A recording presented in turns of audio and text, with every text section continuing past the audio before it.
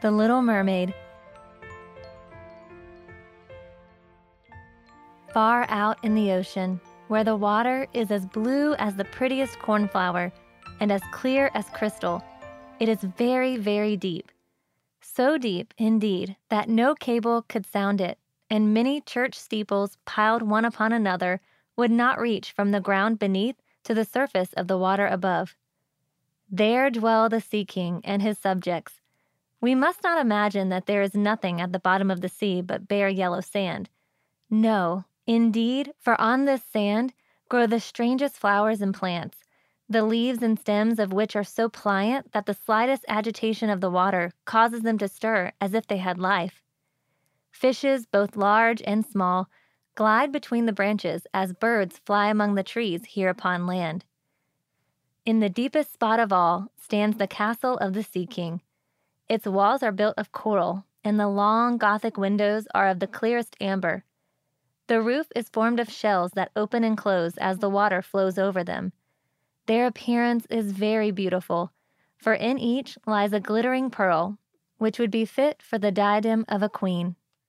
The Sea King had been a widower for many years, and his aged mother kept house for him.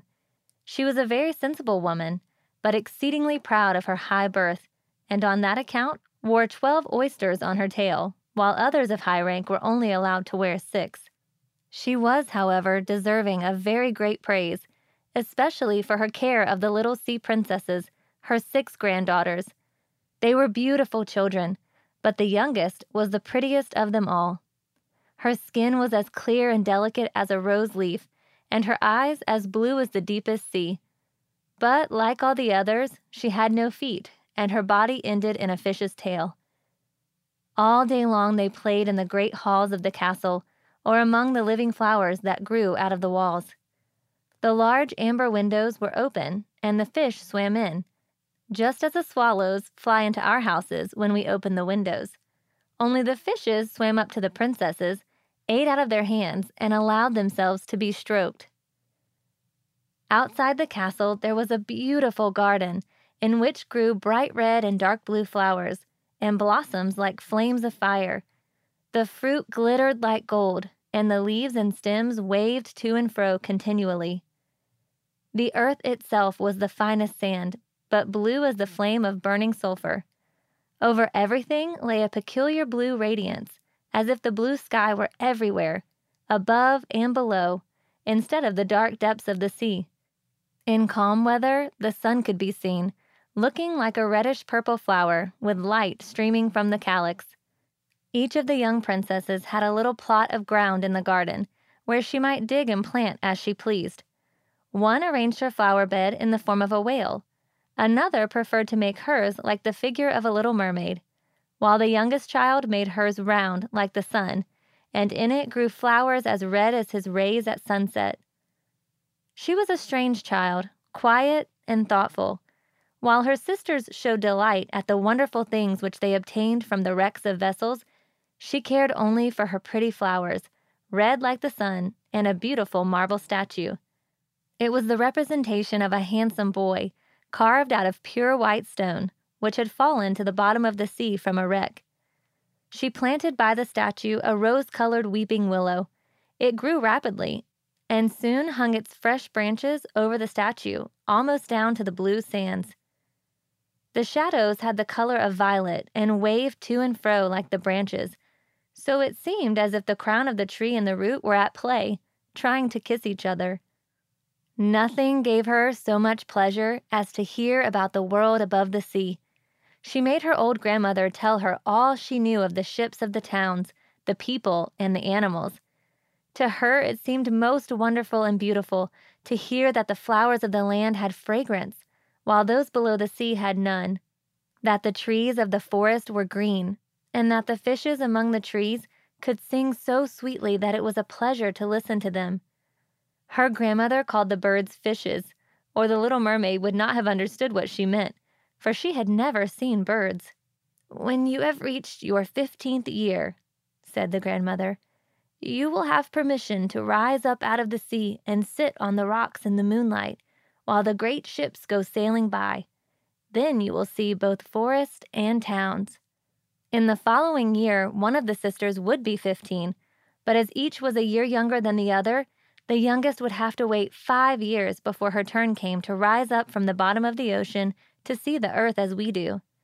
However, each promised to tell the others what she saw on her first visit and what she thought was most beautiful. Their grandmother could not tell them enough. There were so many things about which they wanted to know. None of them longed so much for her turn to come as the youngest. She who had the longest time to wait, and who was so quiet and thoughtful. Many nights she stood by the open window, looking up through the dark blue water and watching the fish as they splashed about with their fins and tails. She could see the moon and stars shining faintly, but through the water they looked larger than they do to our eyes. When something like a black cloud passed between her and them, she knew that it was either a whale swimming over her head or a ship full of human beings who never imagined that a pretty little mermaid was standing beneath them, holding out her white hands toward the keel of their ship. At length the eldest was 15 and was allowed to rise to the surface of the ocean. When she returned, she had hundreds of things to talk about, but the finest thing, she said, was to lie on a sand bank in the quiet moonlit sea, near the shore, gazing at the lights of the nearby town that twinkled like hundreds of stars, and listening to the sounds of music, the noise of carriages, the voices of human beings, and the merry pealing of the bells in the church steeples. Because she could not go near all these wonderful things, she longed for them all the more. Oh, how eagerly did the youngest sister listen to all these descriptions. And afterwards, when she stood at the open window looking up through the dark blue water, she thought of the great city, with all its bustle and noise, and even fancied she could hear the sound of the church bells down in the depths of the sea. In another year, the second sister received permission to rise to the surface of the water and to swim about where she pleased. She rose just as the sun was setting, and this, she said, was the most beautiful sight of all. The whole sky looked like gold, and violet and rose-colored clouds, which she could not describe, drifted across it. And more swiftly than the clouds flew a large flock of wild swans toward the setting sun, like a long white veil across the sea. She also swam towards the sun, but it sank into the waves, and the rosy tints faded from the clouds and from the sea. The third sister's turn followed, and she was the boldest of them all, for she swam up a broad river that emptied into the sea. On the banks she saw green hills covered with beautiful vines, and palaces and castles peeping out from amid the proud trees of the forest. She heard birds singing and felt the rays of the sun so strongly that she was obliged often to dive under the water to cool her burning face. In a narrow creek she found a large group of little human children, almost naked, sporting about in the water. She wanted to play with them, but they fled in a great fright, and then a little black animal, it was a dog, but she did not know it, for she had never seen one, came to the water and barked at her so furiously that she became frightened and rushed back to the open sea. But she said she should never forget the beautiful forest, the green hills, and the pretty children who could swim in the water although they had no tails. The fourth sister was more timid. She remained in the midst of the sea, but said it was quite as beautiful there as nearer the land. She could see many miles around her, and the sky above looked like a bell of glass. She had seen the ships, but at such a great distance that they looked like seagulls. The dolphins sported in the waves, and the great whales spouted water from their nostrils till it seemed as if 100 fountains were playing in every direction. The fifth sister's birthday occurred in the winter, so when her turn came she saw what the others had not seen the first time they went up. The sea looked quite green, and large icebergs were floating about, each like a pearl, she said, but larger and loftier than the churches built by men. They were of the most singular shapes and glittered like diamonds. She had seated herself on one of the largest and let the wind play with her long hair. She noticed that all the ships sailed past very rapidly, stirring as far away as they could, as if they were afraid of the iceberg.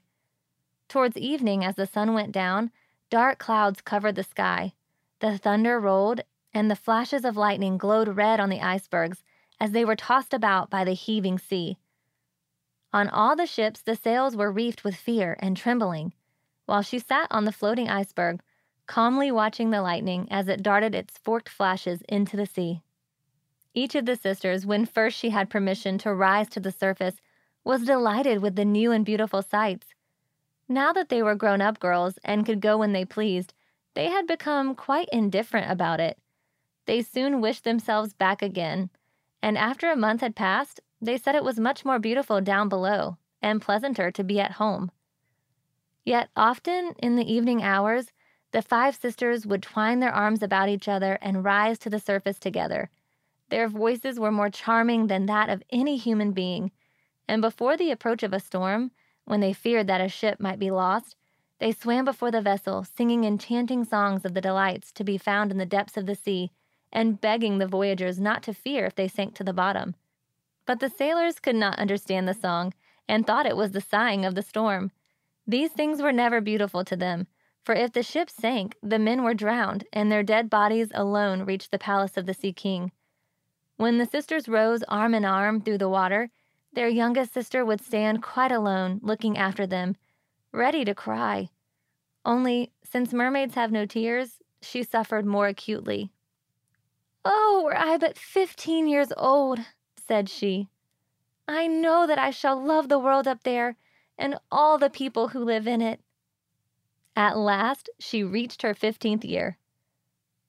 "Well, now you are grown up," said the old dowager, her grandmother. "Come and let me adorn you like your sisters." And she placed in her hair a wreath of white lilies, of which every flower leaf was half a pearl. Then the old lady ordered 8 great oysters to attach themselves to the tail of the princess, to show her high rank. "But they hurt me so," said the little mermaid. "Yes, I know. Pride must suffer pain," replied the old lady. Oh, how gladly she would have shaken off this grandeur and laid aside the heavy wreath. The red flowers in her own garden would have suited her much better. But she could not change herself, so she said farewell and rose lightly as a bubble to the surface of the water. The sun had just set when she raised her head above the waves. The clouds were tinted with crimson and gold, and through the glimmering twilight beamed the evening star in all its beauty. The sea was calm, and the air mild and fresh. A large ship with 3 masts lay becalmed on the water. Only one sail was set, for not a breeze stirred, and the sailors sat idle on deck or amidst the rigging. There was music and song on board, and as darkness came on, 100 colored lanterns were lighted, as if the flags of all nations waved in the air. The little mermaid swam close to the cabin windows, and now and then, as the waves lifted her up, she could look in through glass window panes and see a number of gaily dressed people. Among them, and the most beautiful of all, was a young prince with large black eyes. He was 16 years of age, and his birthday was being celebrated with great display. The sailors were dancing on deck, and when the prince came out of the cabin, more than 100 rockets rose in the air, making it as bright as day. The little mermaid was so startled that she dived under water, and when she again stretched out her head, it looked as if all the stars of heaven were falling around her. She had never seen such fireworks before. Great suns spurted fire about, splendid fireflies flew into the blue air, and everything was reflected in the clear, calm sea beneath. The ship itself was so brightly illuminated that all the people and even the smallest rope could be distinctly seen. How handsome the young prince looked as he pressed the hands of all his guests and smiled at them, while the music resounded through the clear night air. It was very late, yet the little mermaid could not take her eyes from the ship, or from the beautiful prince. The colored lanterns had been extinguished, no more rockets rose in the air, and the cannon had ceased firing. But the sea became restless, and a moaning, grumbling sound could be heard beneath the waves. Still the little mermaid remained by the cabin window, rocking up and down on the water, so that she could look within. After a while the sails were quickly set, and the ship went on her way. But soon the waves rose higher, heavy clouds darkened the sky, and lightning appeared in the distance. A dreadful storm was approaching. Once more the sails were furled, and the great ship pursued her flying course over the raging sea. The waves rose mountain high, as if they would overtop the mast, but the ship dived like a swan between them, then rose again on their lofty foaming crest. To the little mermaid, this was pleasant sport, but not so to the sailors. At length the ship groaned and creaked.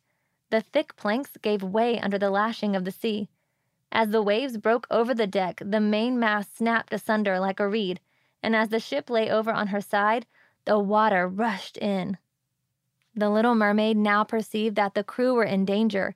Even she was obliged to be careful, to avoid the beams and planks of the wreck which lay scattered on the water. At one moment it was pitch dark, so that she could not see a single object, but when a flash of lightning came, it revealed the whole scene. She could see everyone who had been on board, except the prince. When the ship parted, she had seen him sink into the deep waves, and she was glad, for she thought he would now be with her. Then she remembered that human beings could not live in the water, so that when he got down to her father's palace, he would certainly be quite dead. No, he must not die. So she swam about among the beams and planks which strewed the surface of the sea, forgetting that they could crush her to pieces. Diving deep down under the dark waters, rising and falling with the waves, she at length managed to reach the young prince, who was fast losing the power to swim in that stormy sea. His limbs were failing him, his beautiful eyes were closed, and he would have died, had not the little mermaid come to his assistance. She held his head above the water and let the waves carry them where they would. In the morning, the storm had ceased, but of the ship not a single fragment could be seen. The sun came up red and shining out of the water, and its beams brought back the hue of health to the prince's cheeks, but his eyes remained closed. The mermaid kissed his high, smooth forehead and stroked back his wet hair. He seemed to her like the marble statue in her little garden, so she kissed him again and wished that he might live. Presently they came in sight of land, and she saw lofty blue mountains on which the white snow rested, as if a flock of swans were lying upon them. Beautiful green forests were near the shore, and close by stood a large building. Whether a church or a convent, she could not tell. Orange and citron trees grew in the garden, and before the door stood lofty palms. The sea here formed a little bay in which the water lay quiet and still, but very deep. She swam with the handsome prince to the beach, which was covered with fine white sand, and there she laid him in the warm sunshine, taking care to rest his head higher than his body. Then bells sounded in the large white building, and some young girls came into the garden. The little mermaid swam out farther from the shore and hid herself among some high rocks that rose out of the water. Covering her head and neck with the foam of the sea, she watched there to see what would become of the poor prince. It was not long before she saw a young girl approach the spot where the prince lay. She seemed frightened at first, but only for a moment. Then she brought a number of people, and the mermaid saw that the prince came to life again and smiled upon those who stood about him. But to her he sent no smile. He knew not that she had saved him.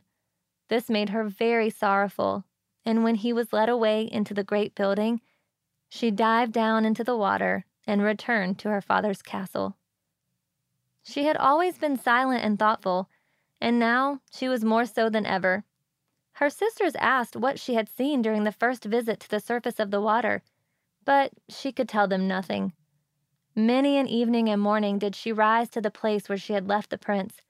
She saw the fruits in the garden ripen, and watched them gathered. She watched the snow on the mountain tops melt away. But never did she see the prince, and therefore she always returned home more sorrowful than before. It was her only comfort to sit in her own little garden and fling her arm around the beautiful marble statue, which was like the prince. She gave up tending her flowers, and they grew in wild confusion over the paths, twining their long leaves and stems round the branches of the tree, so that the whole place became dark and gloomy. At length she could bear it no longer, and told one of her sisters all about it. Then the others heard the secret, and very soon it became known to several mermaids, one of whom had an intimate friend who happened to know about the prince. She had also seen the festival on board ship, and she told them where the prince came from and where his palace stood. "Come, little sister," said the other princesses. Then they entwined their arms and rose together to the surface of the water, near the spot where they knew the prince's palace stood. It was built of bright yellow, shining stone, and had long flights of marble steps, one of which reached quite down to the sea. Splendid gilded cupolas rose over the roof, and between the pillars that surrounded the whole building stood lifelike statues of marble. Through the clear crystal of the lofty windows could be seen noble rooms, with costly silk curtains and hangings of tapestry, and walls covered with beautiful paintings. In the center of the largest salon, a fountain threw its sparkling jets high up into the glass cupola of the ceiling, through which the sun shone in upon the water and upon the beautiful plants that grew in the basin of the fountain.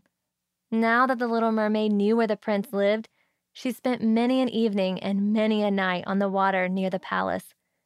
She would swim much nearer the shore than any of the others had ventured, and once she went up the narrow channel under the marble balcony, which threw a broad shadow on the water.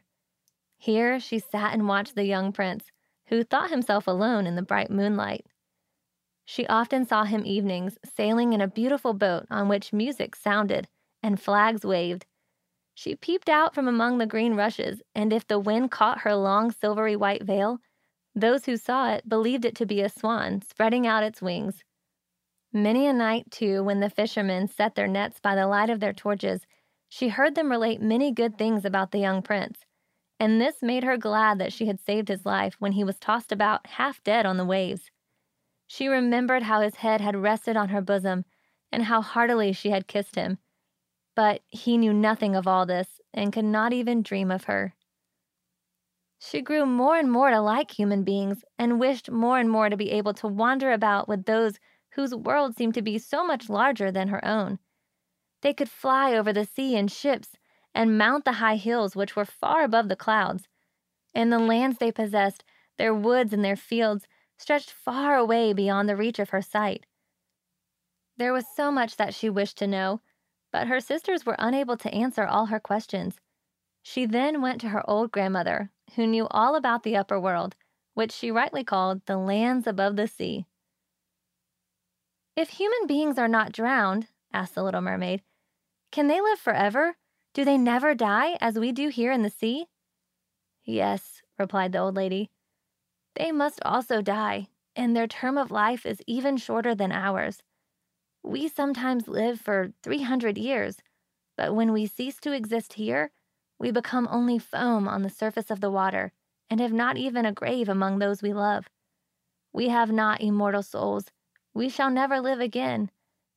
Like the green seaweed, when once it has been cut off, we can never flourish more. Human beings, on the contrary, have souls which live forever, even after the body has turned to dust. They rise up through the clear, pure air beyond the glittering stars. As we rise out of the water and behold all the land of the earth, so do they rise to unknown and glorious regions, which we shall never see." "Why have we not immortal souls?" asked the little mermaid, mournfully. "I would gladly give all the hundreds of years that I have to live, to be a human being only for one day, and to have the hope of knowing the happiness of that glorious world above the stars." "You must not think that," said the old woman. "We believe that we are much happier and much better off than human beings." "So I shall die," said the little mermaid, "and as the foam of the sea I shall be driven about, never again to hear the music of the waves, or to see the pretty flowers or the red sun. Is there anything I can do to win an immortal soul?"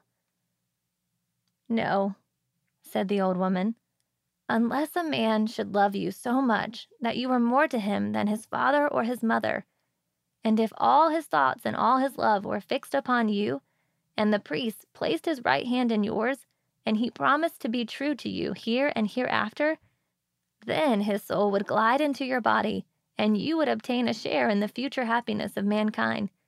He would give to you a soul and retain his own as well. But this can never happen. Your fish's tail, which among us is considered so beautiful, on earth is thought to be quite ugly. They do not know any better, and they think it necessary, in order to be handsome, to have two stout props, which they call legs." Then the little mermaid sighed, and looked sorrowfully at her fish's tail. "Let us be happy," said the old lady, and dart and spring about during the 300 years that we have to live, which is really quite long enough. After that, we can rest ourselves all the better. This evening, we are going to have a court ball." It was one of those splendid sights which we can never see on earth. The walls and the ceiling of the large ballroom were of thick but transparent crystal. Many hundreds of colossal shells, some of a deep red, others of a grass green, with blue fire in them, stood in rows on each side. These lighted up the whole salon and shone through the walls so that the sea was also illuminated. Innumerable fishes, great and small, swam past the crystal walls. On some of them the scales glowed with a purple brilliance, and on others shone like silver and gold. Through the halls flowed a broad stream, and in it danced the mermen and the mermaids, to the music of their own sweet singing. No one on earth has such lovely voices as they, but the little mermaid sang more sweetly than all.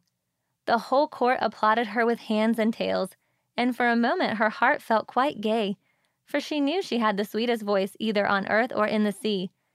But soon she thought again of the world above her. She could not forget the charming prince, nor her sorrow that she had not an immortal soul like his. She crept away silently out of her father's palace, and while everything within was gladness and song, she sat in her own little garden, sorrowful and alone. Then she heard the bugle sounding through the water, and thought, "He is certainly sailing above. He in whom my wishes center, and whose hands I should like to place the happiness of my life. I will venture all for him, and to win an immortal soul.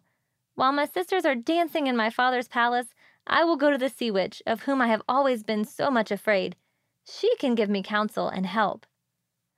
Then the little mermaid went out from her garden and took the road to the foaming whirlpools, behind which the sorceress lived. She had never been that way before. Neither flowers nor grass grew there. Nothing but bare, gray, sandy ground stretched out to the whirlpool, where the water, like foaming mill wheels, seized everything that came within its reach, and cast into it the fathomless deep. Through the midst of these crushing whirlpools, the little mermaid was obliged to pass before she could reach the dominions of the sea witch. Then, for a long distance, the road lay across a stretch of warm, bubbling mire, called by the witch her turf moor. Beyond this was the witch's house, which stood in the center of a strange forest, where all the trees and flowers were polypi, half animals and half plants. They looked like serpents, with 100 heads growing out of the ground.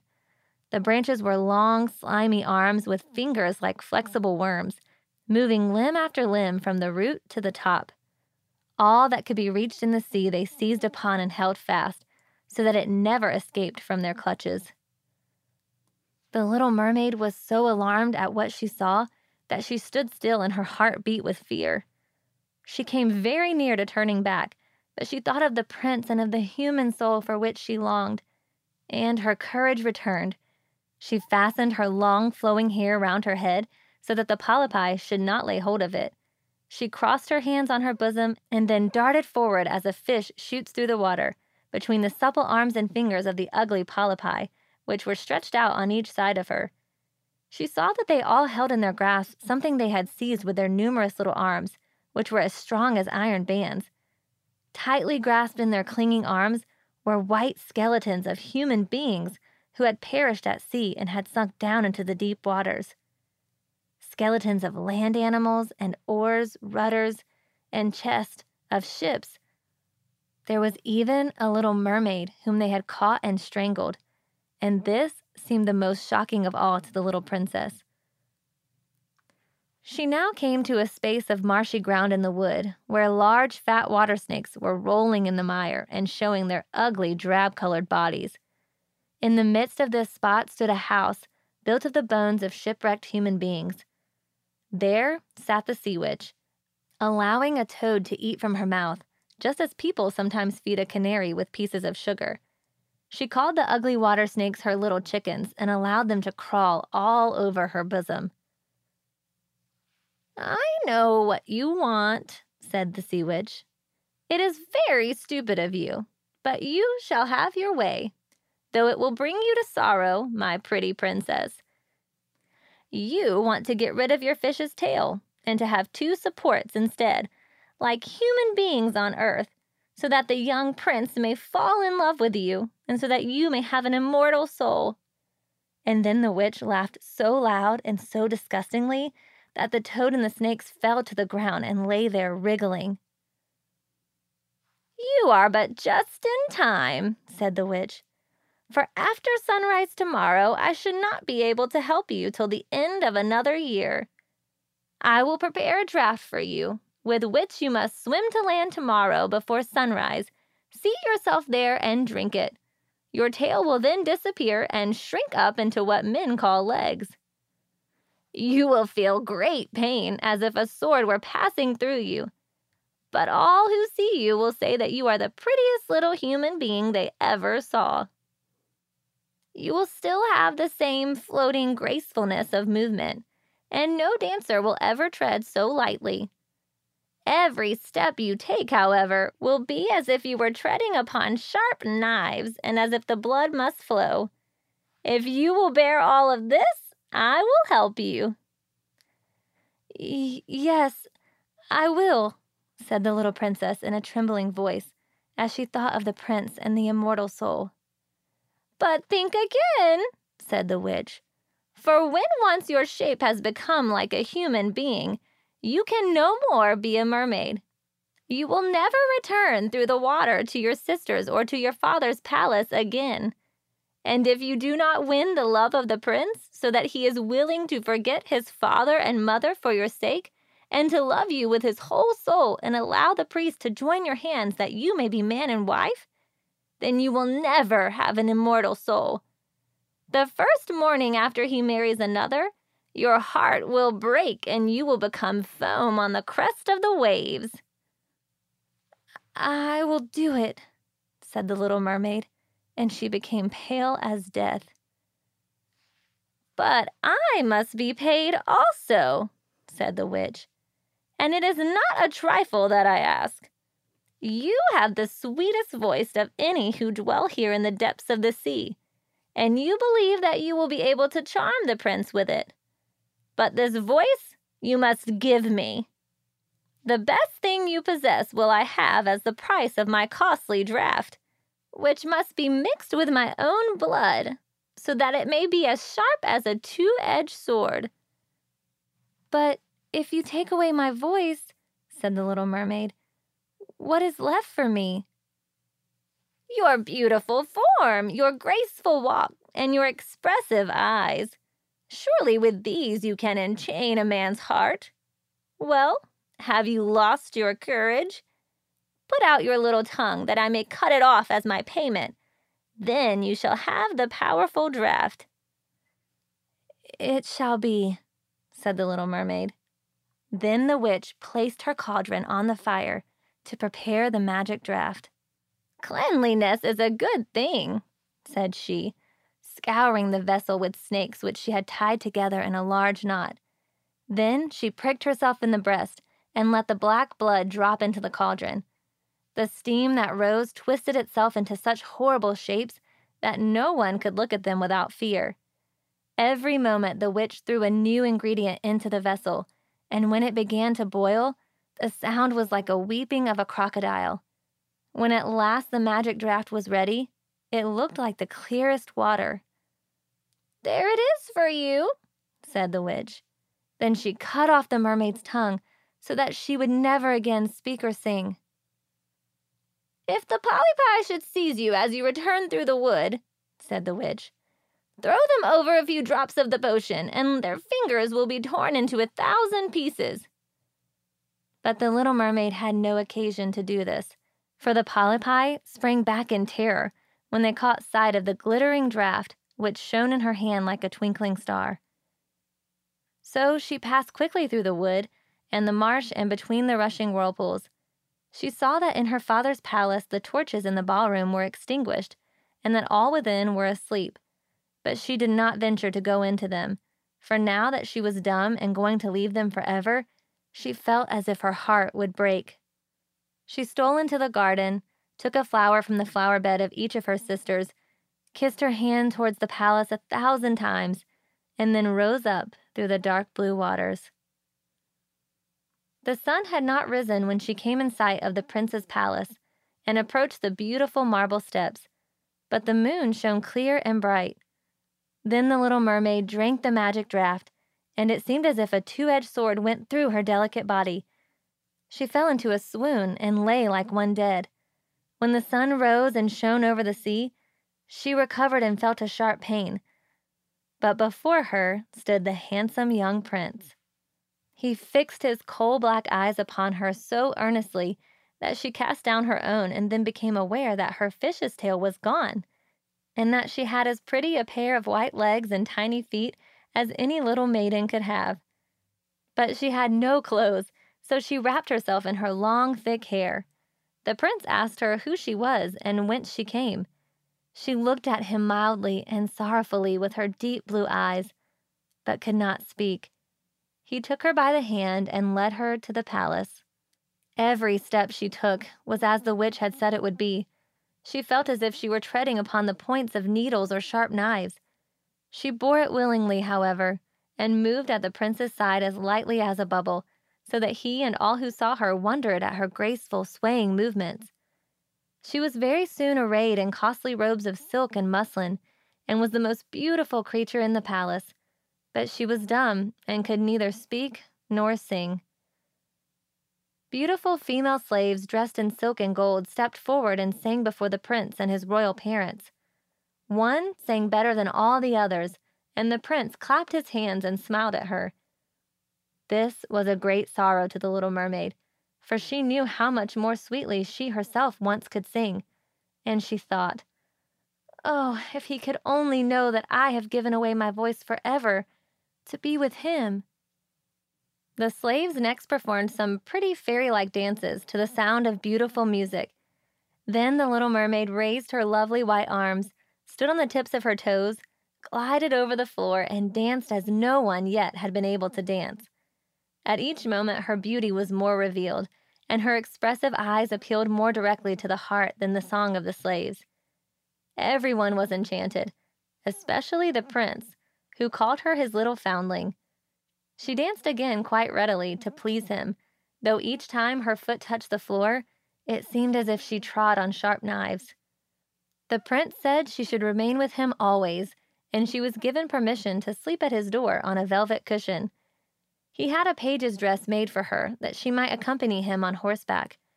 They rode together through the sweet-scented woods, where the green boughs touched their shoulders, and the little birds sang among the fresh leaves. She climbed with him to the top of high mountains, and although her tender feet bled so that even her steps were marked, she only smiled and followed him till they could see the clouds beneath them, like a flock of birds flying to distant lands. While at the prince's palace, and when all the household were asleep, she would go and sit on the broad marble steps, for it eased her burning feet to bathe them in the cold sea water. It was then that she thought of all those below in the deep. Once during the night her sisters came up arm in arm, singing sorrowfully as they floated on the water. She beckoned to them, and they recognized her, and told her how she had grieved them. After that, they came to the same place every night. Once she saw in the distance her old grandmother, who had not been to the surface of the sea for many years, and the old sea king, her father, with his crown on his head. They stretched out their hands toward her, but did not venture so near the land as her sisters had. As the days passed, she loved the prince more dearly, and he loved her as one would love a little child. The thought never came to him to make her his wife. Yet, unless he married her, she could not receive an immortal soul, and on the morning after his marriage with another, she would dissolve into the foam of the sea. "Do you not love me the best of them all?" the eyes of the little mermaid seemed to say when he took her in his arms and kissed her fair forehead. "Yes, you are dear to me," said the prince, "for you have the best heart, and you are the most devoted to me.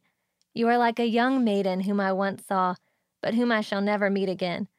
I was in a ship that was wrecked, and the waves cast me ashore near a holy temple, where several young maidens performed the service. The youngest of them found me on the shore and saved my life. I saw her twice, but she is the only one in the world whom I could love. But you are like her, and you have almost driven her image from my mind. She belongs to the holy temple, and good fortune has sent you to me in her stead. We will never part." "Ah, he knows not that it was I who saved his life," thought the little mermaid. "I carried him over the sea to the wood where the temple stands. I sat beneath the foam and watched till the human beings came to help him. I saw the pretty maiden that he loves better than he loves me." The mermaid sighed deeply, but she could not weep. "He says the maiden belongs to the holy temple. Therefore she will never return to the world. They will meet no more. I am by his side and see him every day. I will take care of him and love him and give up my life for his sake."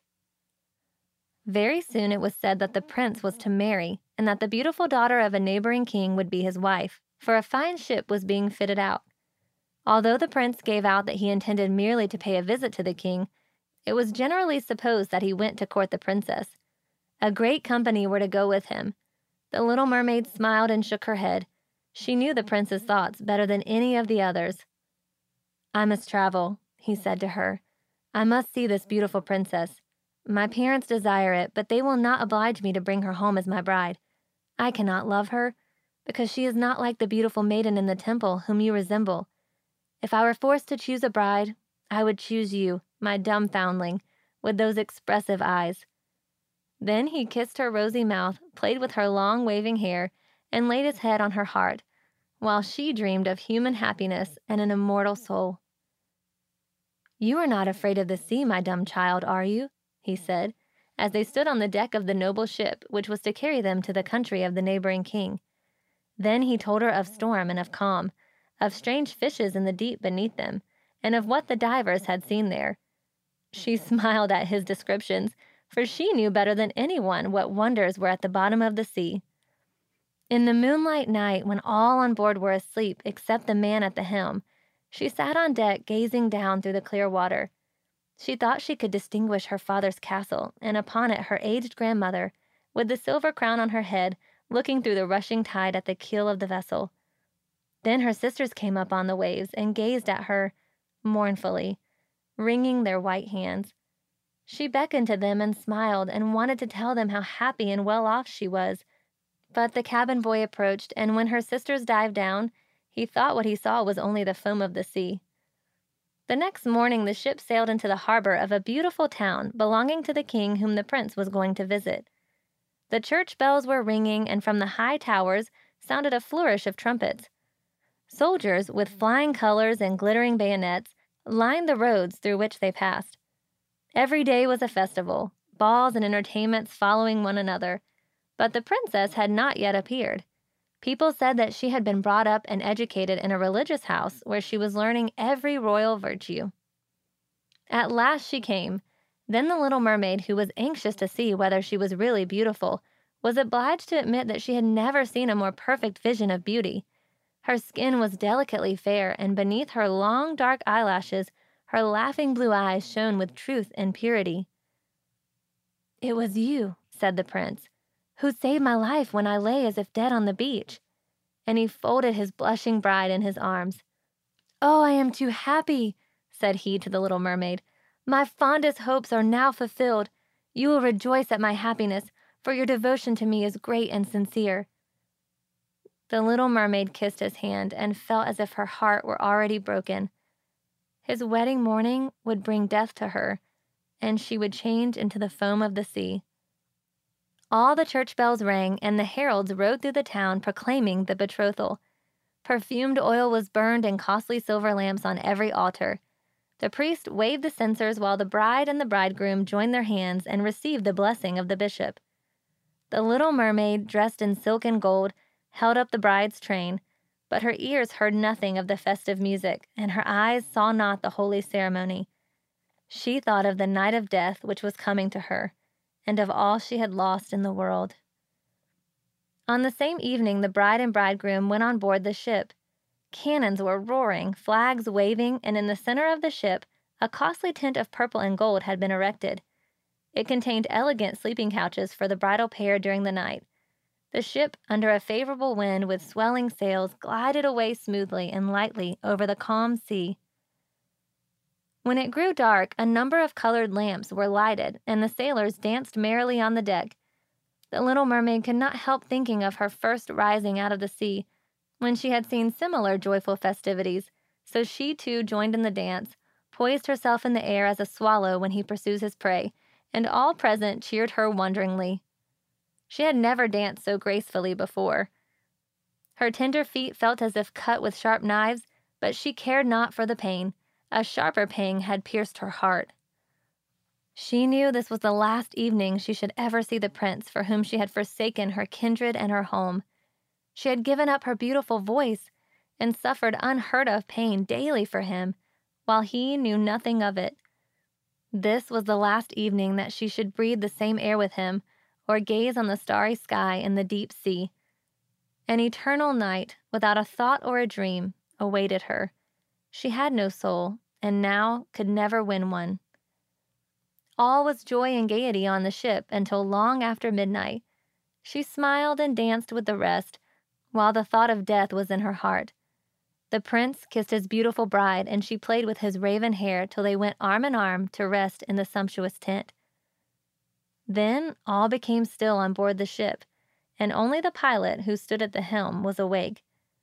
The little mermaid leaned her white arms on the edge of the vessel and looked towards the east for the first blush of morning, for that first ray of the dawn, which was to be her death. She saw her sisters rising out of the flood. They were as pale as she, but their beautiful hair no longer waved in the wind. It had been cut off. "We have given our hair to the witch," they said, "to obtain help for you, that you may not die tonight. She has given us a knife. See, it is very sharp. Before the sun rises, you must plunge it into the heart of the prince. When the warm blood falls upon your feet, they will grow together again into a fish's tail, and you will once more be a mermaid, and can return to us to live out your 300 years before you are changed into the salt sea foam. Haste, then! Either he or you must die before sunrise. Our old grandmother mourns so for you that her white hair is falling, as ours fell under the witch's scissors. Kill the prince and come back. Hasten! Do you not see the first red streaks in the sky? In a few minutes the sun will rise, and you must die." Then they sighed deeply and mournfully and sank beneath the waves. The little mermaid drew back the crimson curtain of the tent and beheld the fair bride, whose head was resting on the prince's breast. She bent down and kissed his noble brow, then looked at the sky, on which the rosy dawn grew brighter and brighter. She glanced at the sharp knife and again fixed her eyes on the prince, who whispered the name of his bride in his dreams. She was in his thoughts, and the knife trembled in the hand of the little mermaid. But she flung it far from her into the waves. The water turned red where it fell, and the drops that spurted up looked like blood. She cast one more lingering, half-fainting glance at the prince, then threw herself from the ship into the sea and felt her body dissolving into foam. The sun rose above the waves, and his warm rays fell on the cold foam of the little mermaid, who did not feel as if she were dying. She saw the bright sun, the hundreds of transparent, beautiful creatures floating around her. She could see through them the white sails of the ships and the red clouds in the sky. Their speech was melodious, but could not be heard by mortal ears, just as their bodies could not be seen by mortal eyes. The little mermaid perceived that she had a body like theirs, and that she continued to rise higher and higher out of the foam. "Where am I?" asked she, and her voice sounded ethereal, like the voices of those who were with her. No earthly music could imitate it. "Among the daughters of the air," answered one of them. "A mermaid has not an immortal soul, nor can she obtain one unless she wins the love of a human being. On the will of another hangs her eternal destiny. But the daughters of the air, although they do not possess an immortal soul, can, by their good deeds, procure one for themselves. We fly to warm countries and cool the sultry air that destroys mankind with the pestilence. We carry the perfume of the flowers to spread health and restoration. After we have striven for 300 years to do all the good in our power, we receive an immortal soul and take part in the happiness of mankind. You, poor little mermaid, have tried with your whole heart to do as we are doing. You have suffered and endured, and raised yourself to the spirit world by your good deeds. And now, by striving for 300 years in the same way, you may obtain an immortal soul." The little mermaid lifted her glorified eyes toward the sun, and for the first time felt them filling with tears. On the ship in which she had left the prince there was life and noise, and she saw him and his beautiful bride searching for her. Sorrowfully they gazed at the pearly foam, as if they knew she had thrown herself into the waves. Unseen, she kissed the forehead of the bride and fanned the prince, and then mounted with the other children of the air to a rosy cloud that floated above. "After 300 years, thus shall we float into the kingdom of heaven," said she. "And we may even get there sooner," whispered one of her companions. "Unseen, we can enter the houses of men where there are children, and for every day on which we find a good child that is the joy of his parents and deserves their love, our time of probation is shortened. The child does not know, when we fly through the room, that we smile with joy at his good conduct, for we can count 1 year less of our 300 years. But when we see a naughty or wicked child, we shed tears of sorrow. And for every tear, a day is added to our time of trial."